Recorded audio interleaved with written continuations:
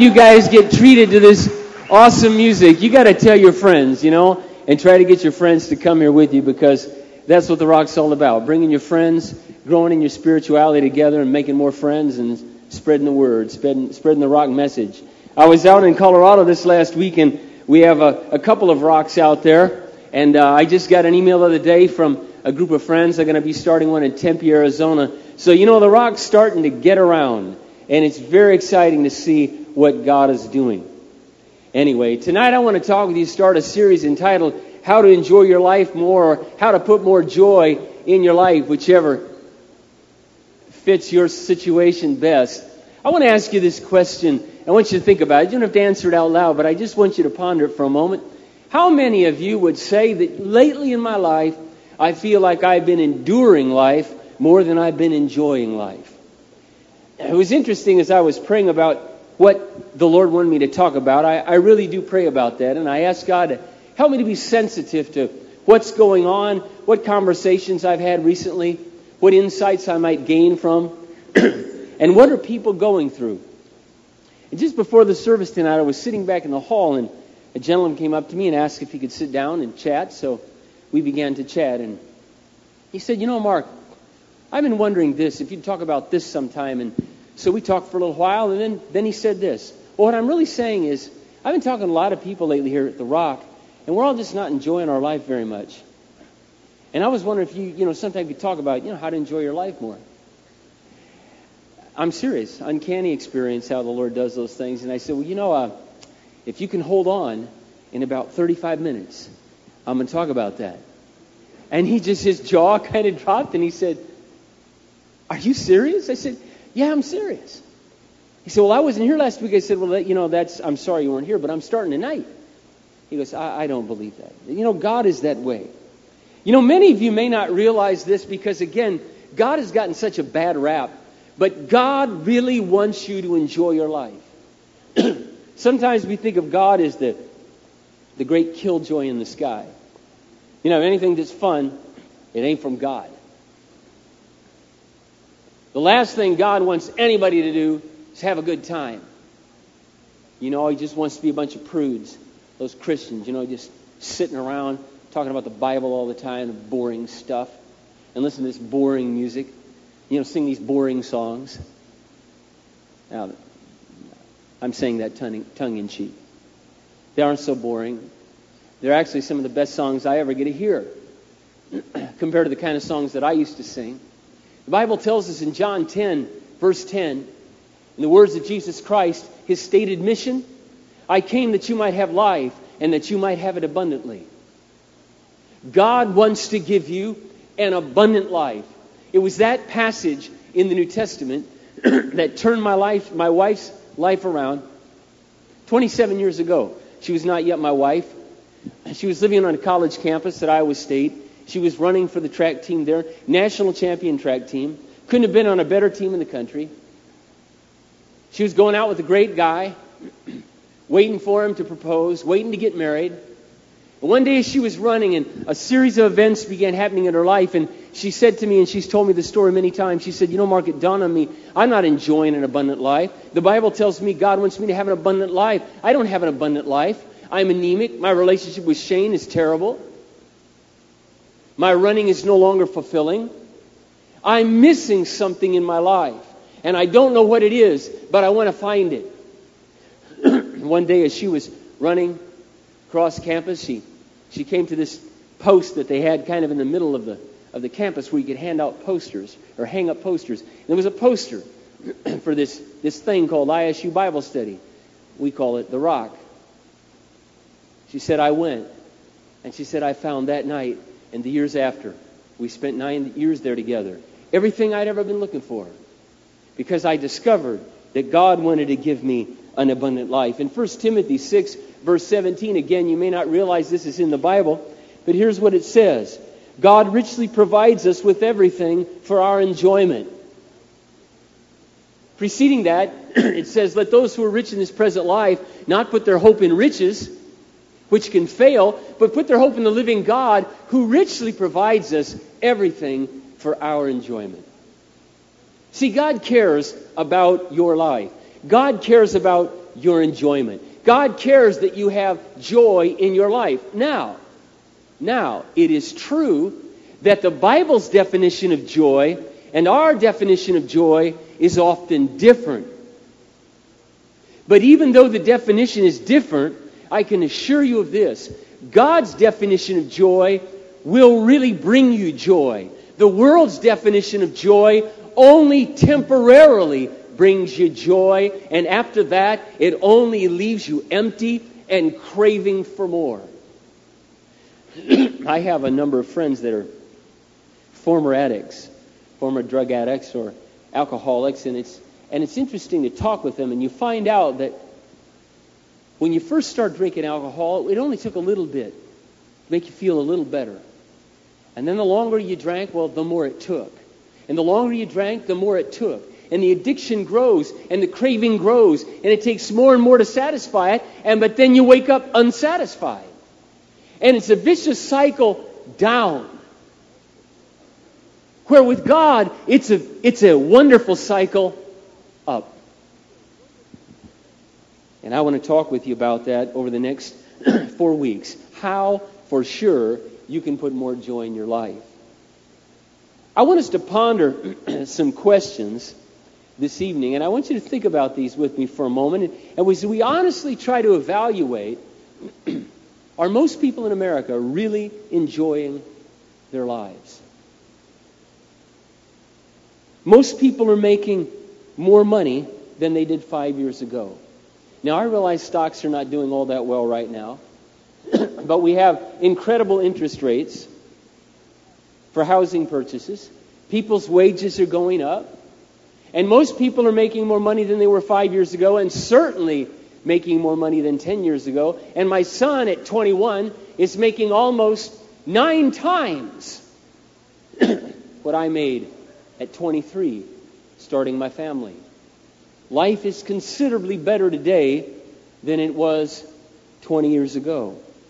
People are driving nicer vehicles than ever before. You've got heated seats. You've got GPS sensors that will just direct you wherever you're going to go. You have heated steering wheels. You can have heated mirrors. You can get an SUV or you can get a PT Cruiser. You can go retro back or you can go retro forward. You can get 0% financing, which was unheard of when I first started thinking of buying cars years ago. And I used to say to some of my friends, 20 years ago, I said, one day, they're going to be able to buy a house without a down payment. Guess what? You're able to do that now. Friends laughed at me when I said that. And secondly, one of these days they'll have a program where you won't pay any interest on a car. You can go out and get a brand new Mitsubishi right now. No payments for a solid year, no interest for 6 years, and nothing down. It's incredible. I'm not saying, it's the wisest thing to do. I'm just telling you, it's a lot better than things were when I was starting out. People are living in bigger and nicer homes and apartments than they grew up in. In the 50s and 60s, the average home was about 1,500 square feet. Today, the average home is often 3,000 square feet. Guess what?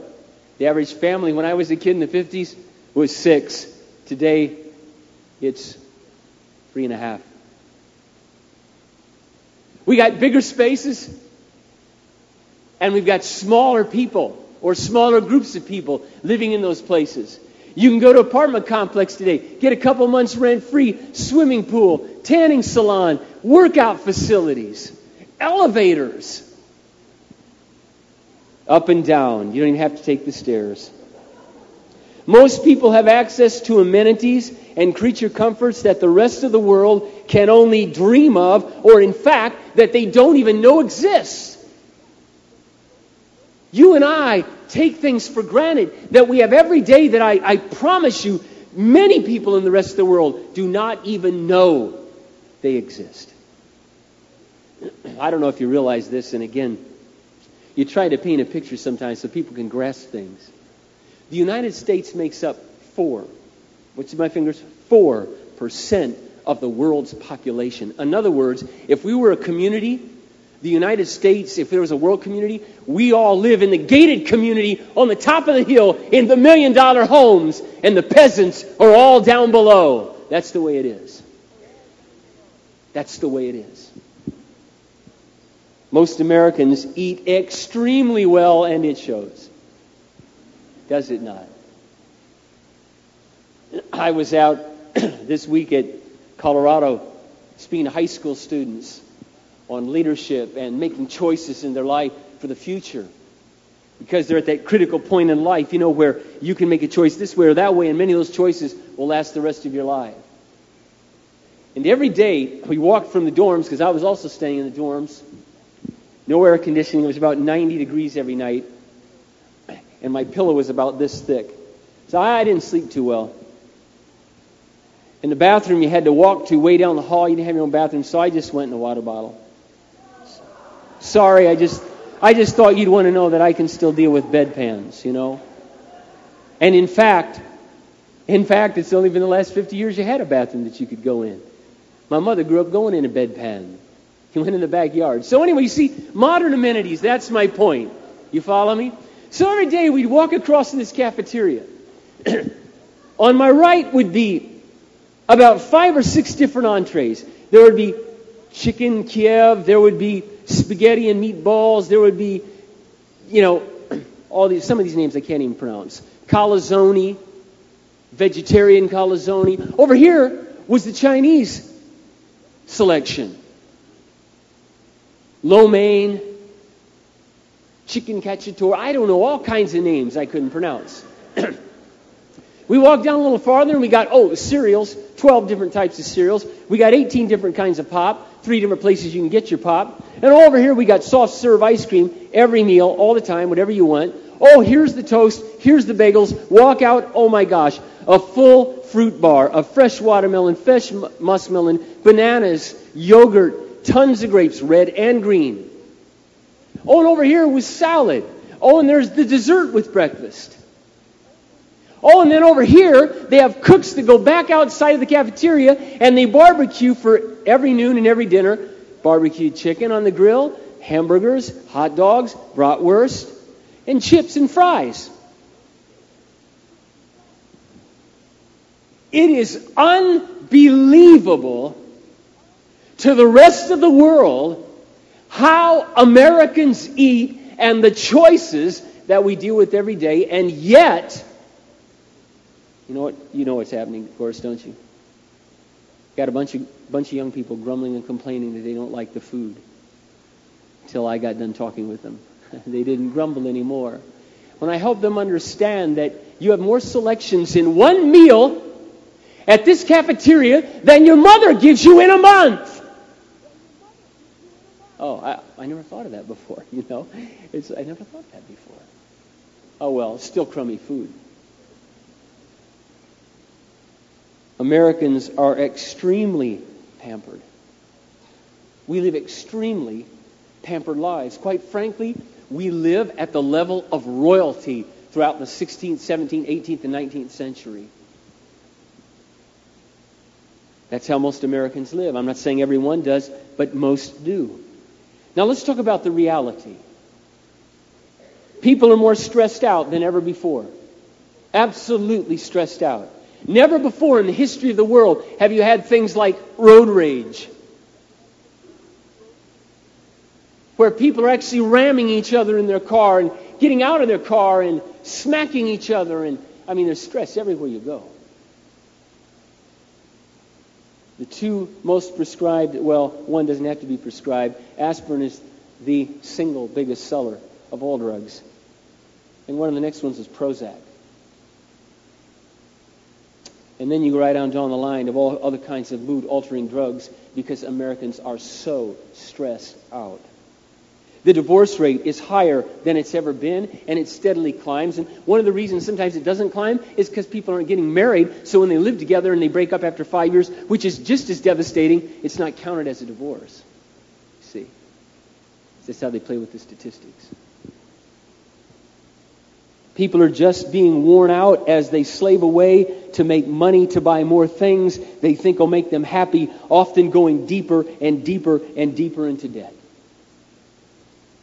And we're to be honest, sometimes I just close my eyes and I picture my fellow Americans, little white rats on a little wheel. It's going round and round and round. As they clock in more hours, they're more exhausted. They miss their wife, they miss their kids, they miss their friends, and they're getting worn out, all to make a little more money, to buy a little bit more that the TV tells them make them happy. And then they're in debt, and the mountain of debt weighs on them all day long. And yet you see, the craving doesn't end because the TV stays on and it changes and they alter their advertising giving. The next time you don't think television works, ask yourselves, why do companies spend a $5 or $10 million for a 30-second spot in the Super Bowl? Because TV doesn't influence you. What you see on TV has no effect on you whatsoever. None. Reward your curiosity with vanilla Coke. I'll bet some of us have tried vanilla Coke after we saw the guy in the headlock pulled into the room and said, young man, you will be rewarded for your curiosity. I'll bet some of us got a little bit excited when we saw the first Jetta commercial and the VW Bug fall out of the tree. And we want to experience something under our rear end when we're driving down the highway. And it doesn't bother us that it's $300, $400, $500 a month when you include full coverage insurance. And we forget that, wait a minute, what's the purpose of a car? Status? Well, no, it's to get you from point A to point B. It's a great expense. It's not an investment. And every mile that goes on, it depreciates. It's like flushing money down the toilet. So you might as well be as economical as you can because you're putting more money in your pocket. But people don't think that way. And they just keep churning out more and more things to entice more and more people. People are meaner and less courteous than ever before. And it's amazing. You know, you go to stores and the service often is very good. You don't have to wait in too many lines. People are just mean. There's hardly any civility left anymore, which denotes, by the way, and not too many happy people. People always seem to be grumbling and complaining about something. Did you know what the Bible says? Can I tell you a little secret about God? God not only wants you to enjoy life, but He tells you how. I promise you, He tells you how. Do you know one of the little secrets in the Bible? Griping brings discouragement. Proverbs. Isn't it? I've had it happen to me. I mean, I've been a grumbler in my day. I've been a complainer in my day, and I could be sitting there to myself. Nobody hears me, of course. Blah, blah, blah, blah. If you could hear me, this is what it'd sound like. Blah, blah, blah, blah, blah, blah, blah. This is so pathetic, blah, blah, blah. And guess what? You are contributing to your own discouragement, or let me put it another way, you are suppressing joy. You might as well just stomp in the joy. With every whine and snivel and grumble and complain, and it just, I don't want any joy. Scrooge, you know. And I can relate to that simply because that could be a tendency for me. Something I have to war against. The reality is that even though the quality of our comfort is up, the quantity of people's possessions is ever increasing, the quality of people's lives is going down. The quality of our comfort is incredible. It's incredible. The kind of bed you can get to sleep in, the kind of chairs you can get to sit in, all the multiple positions that certain cars will allow you to sit in. The quantity of our possessions just grows and grows and grows. But the quality of our lives is going down. And many of us here, let's not lie to ourselves, okay? Many of us know what that feels like. It's like, Mark, that's me. I'm just enduring life. I just kind of go through the motions of life. And I seldom feel any joy. All of us can be affected by the vicious cycle that the world tries to impose on us, you know, and it's just there, pressing on us. So tonight, obviously I don't have time to get into all the ways that you can increase joy in your life, and I'm going to try to do that in the weeks to come. But there are two very simple but very profound things that I want to share with you tonight. And I call it choosing joy. Okay? Enjoyment simply means to experience pleasure or satisfaction in? So as you look at your life, do you step back and go, man, I'm satisfied. I'm richly satisfied. I'm taking great pleasure in what's going on in my life and what God has done in my life and where I'm at in my life. And I find, honestly, that many of the conversations I have with people of all ages, this is a challenge for them. And I believe that they can overcome that challenge, and that's why I want to share this with you. I really believe that every one of you in this auditorium, now listen to this carefully, without necessarily changing your present circumstances, can absolutely change the joy in your life. Now, there may be some circumstances that need to change, and I'll get to what types in the weeks to come. The first step, I believe, first principle to enjoying your life more is step back from your life and get perspective. Step back from your life and get perspective.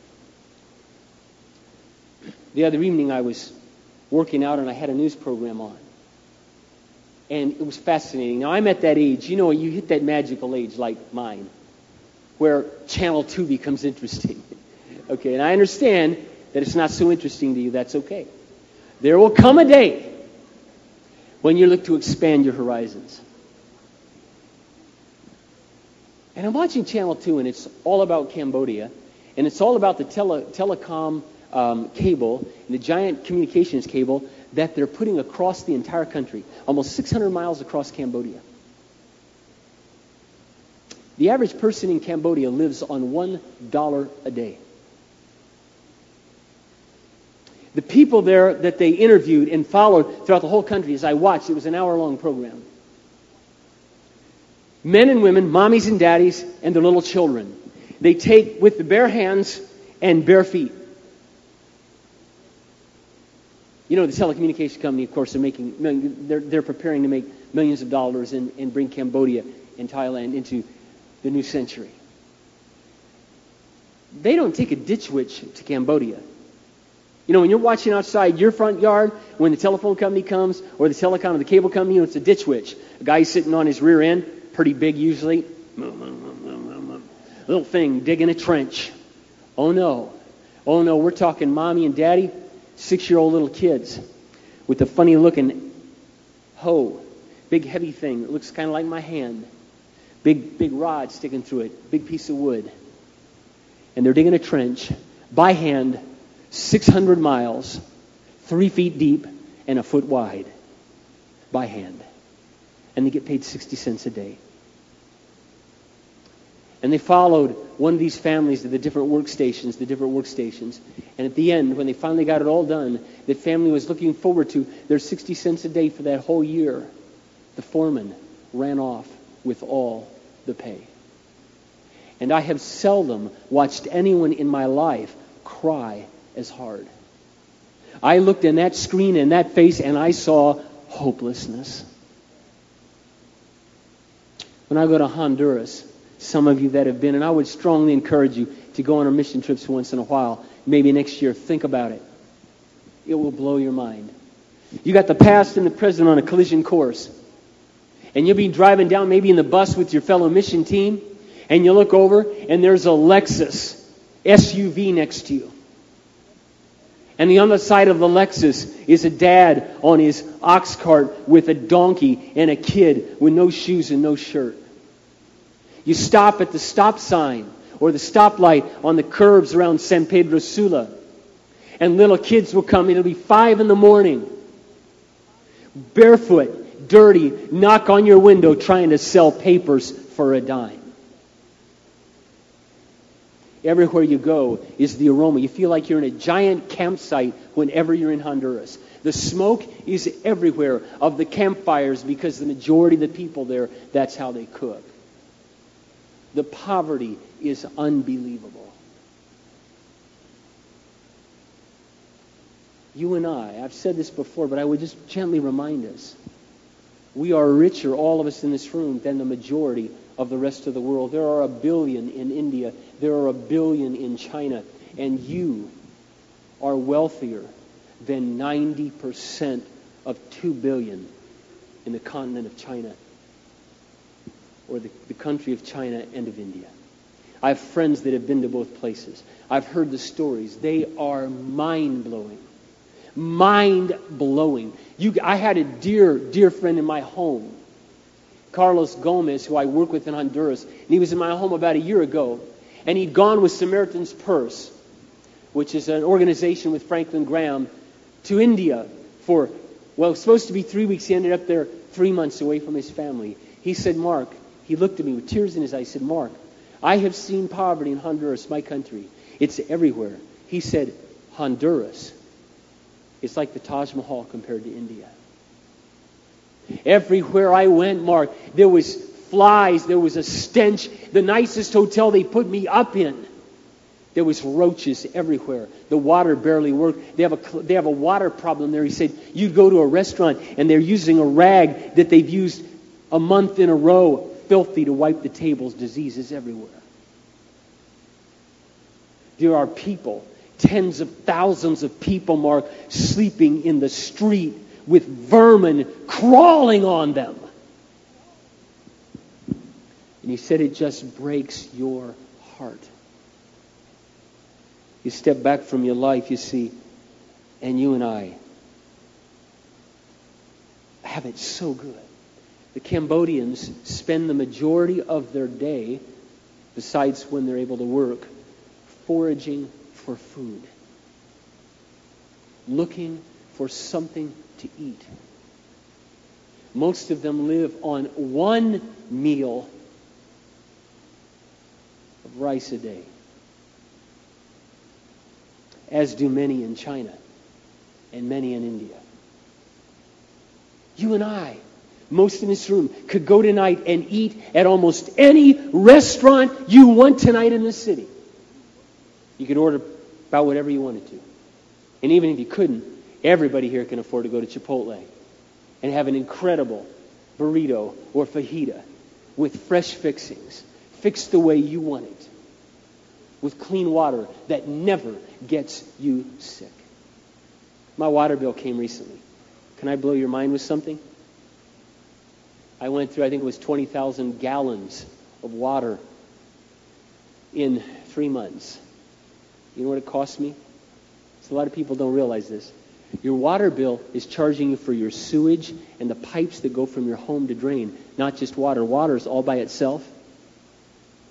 I paid 0.003 cents per gallon.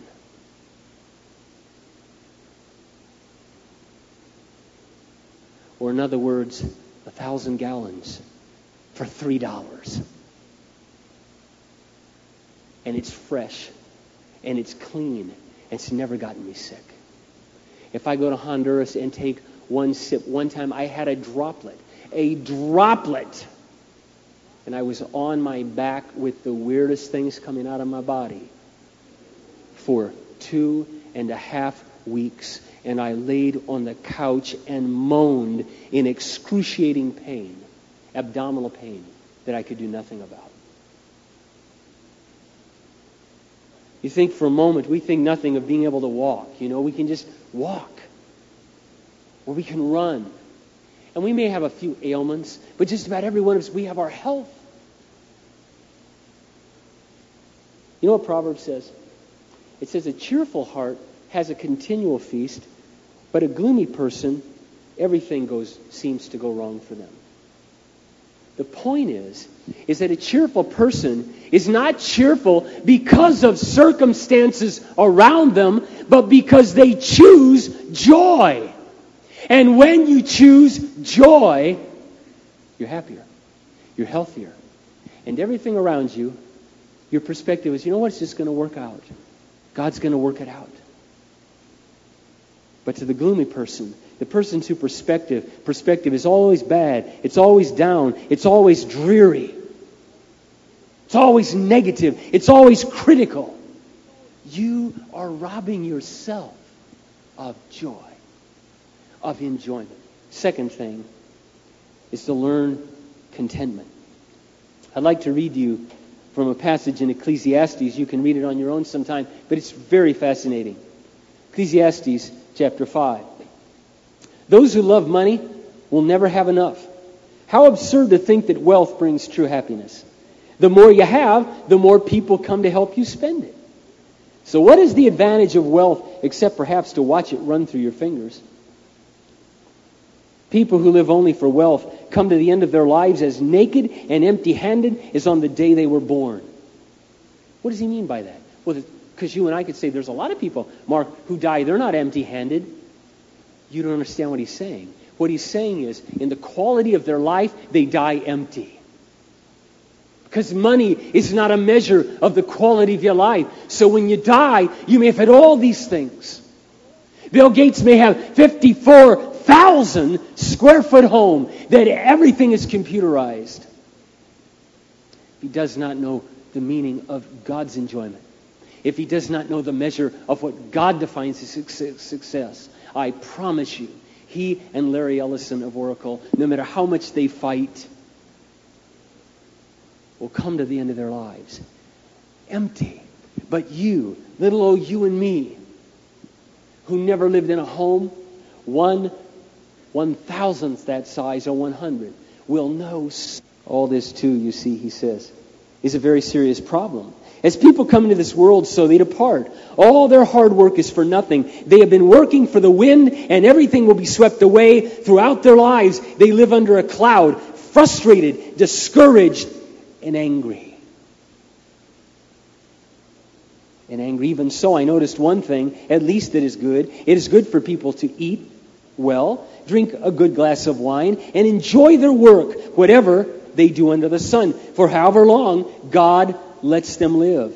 It is a good thing to receive wealth from God and a good health to enjoy it, to enjoy your work and accept your lot in life. This is indeed a gift from God. People who do this rarely look with sorrow on the past, for God has given them reason for joy. And that, my friends, is a little bit about what contentment means. We accept our lot in life.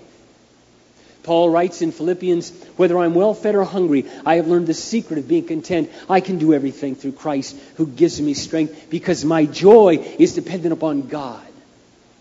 But even with God, he gives us things to enjoy.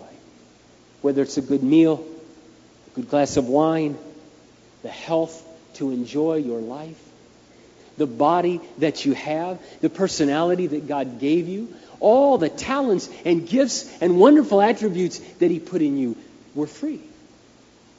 Absolutely free. It says in Ecclesiastes 6, verse 7, all people spend their lives scratching for food, but they never seem to have enough. Enjoy what you have rather than desiring what you don't have. Just dreaming about nice things is meaningless. It is like chasing the wind. So often we're always wishing for something off in the future, like wanting to be married, wishing for a different car, wishing for a different body, wishing for different size body parts. Years ago I had a dear, dear friend. I don't see them much anymore. And they were in my band. We sang a lot together. One day, this young man came to me and said, Mark, I'm in love with so-and-so, and I really believe she's the one that I want to marry. I said, well, she's a great gal. I think it'd be great. I'm all for you guys. So I was singing in their wedding. This was shortly before I was a pastor. And about 3 weeks before the wedding, he came to me and he said, Mark, we really got to talk. We went out under a tree. He said, Mark, I feel like an absolute fool. I don't know how to say this. I said, listen, you don't have to feel foolish. And I mean that. Whatever you'd ever want to talk about, call me or write. You never need to feel foolish. I've just about everything you can imagine I've heard, talked with people about. We're all human. We all struggle. He said, Mark, I'm so ashamed. I'm having second thoughts about whether I want to marry her. I said, well, man, what's up? We can talk about this. Let's talk it through. He goes, well, I'm too embarrassed to even tell you. So I said, well, obviously I can't really work it through with you if you don't tell me. I said, I promise I won't laugh. He said, Mark, I can't stand her nose. It's really starting to bother me. It's big. I don't like it. I never noticed that before. I've known this gal a long time. So we talked, and I shared a little advice with him, and I said, well, it would not be fair, obviously, to get married to her if you're not content with her, if you're not satisfied. That's not fair to her. But I think you can work through this, so why don't you pray about it the next couple of days, think about it. So he called me a couple of days later, and I asked him, he said, oh, it's fine, everything's fine. They got married. 8 months after they were married, unbeknownst to me, he forced her to go have an operation on her nose. When she came out, after she was traumatized by it because it was not what she wanted to do, he hated it even worse. Now in our neighborhoods we have Botox parties to inject our face with a low-grade botulism to freeze the wrinkles in our face. We're not content with the size of our breasts. We're not content with the size of our butt. Men aren't content with the size of their pecs. And on and on and on it goes in the quest for joy. And then like Lyle Alzado, who played for the Oakland Raiders, after all the injections of steroids, he had cancer and died a horrible death. You see, my friend, listen to me, and I mean this lovingly, I mean this tenderly to you. The world is lying to you. They are selling poison snake oil. That does not mean you can't enjoy a nice car if you understand what it means to be content with that car. If you understand what it means to practice gratitude, you see, gratitude is the secret to life. It's the secret to joy. It's the secret to contentment. Thank you, Lord, for this. Thank you, Lord, for that. Oh, Lord, I so much appreciate that. I mean this. I'll tell you, by nature, now I'm going to close just a moment. By nature, I'm a very negative person. I can get so pessimistic, so negative. And as a young man, this would just destroy me. It just rotted me out. It made me so moody, so discouraged, so down. Then I began to realize as I became a new Christian, and I realized, God wants to change that in my life. He wants to give me an abundant life.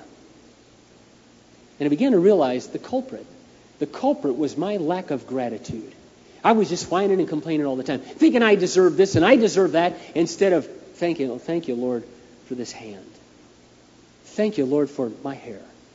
Thank you, Lord, that you gave me eyes to see. And now, if I can be honest with you, there are many times in my personal time with God, it's like if you have your yoga, you have your Buddhism, you have your meditation, I have my prayer, see? And you know what I do often in my prayer? Is I walk to the Lord, I want to thank you today that I can walk. See, I got a friend, Lord, he can't. Thank you, Lord, for giving me strong enough legs to carry the weight of my body. Thank you, Lord, for my eyes and for hair in my head, that I'm not bald yet, Lord. And thank you that I can hear. And Lord, thank you for my precious family. Thank you for 4 healthy children. Thank you, and I just go on, sometimes for an hour. Let me tell you something. It's really hard to walk away without joy after an hour spent that way. But you know what many of us do, and I've done it too, can still do it? We can go through our whole day not praying, but playing the most pathetic tapes in our mind. My life's so bad. I'm never going to get married. So-and-so gets to get married, and we're comparing ourselves, comparing them to our looks, comparing them to their talents, comparing ourselves to what they've got, and I don't have it. And you know what the Bible says? Jealousy rots the bones. Jealousy is the most destructive force in a person's being. And see, you may not want to call it jealousy, but when you look with wishful thinking on what they have and you don't have it and it bothers you, it's jealousy.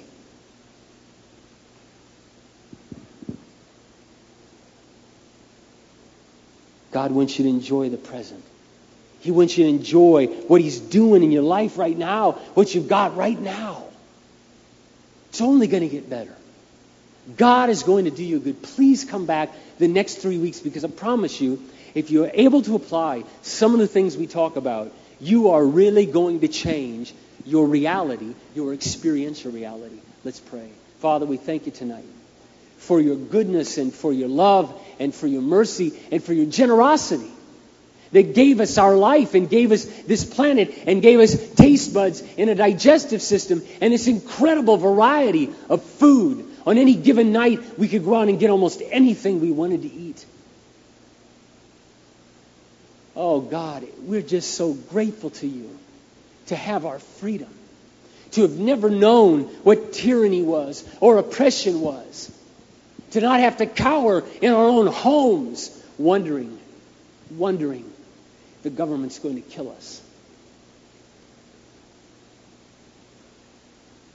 And we may grumble, Lord, and I may grumble about my taxes. I would rather pay taxes here than have lived for 80 years in the Soviet Union, or than be living today in communist China.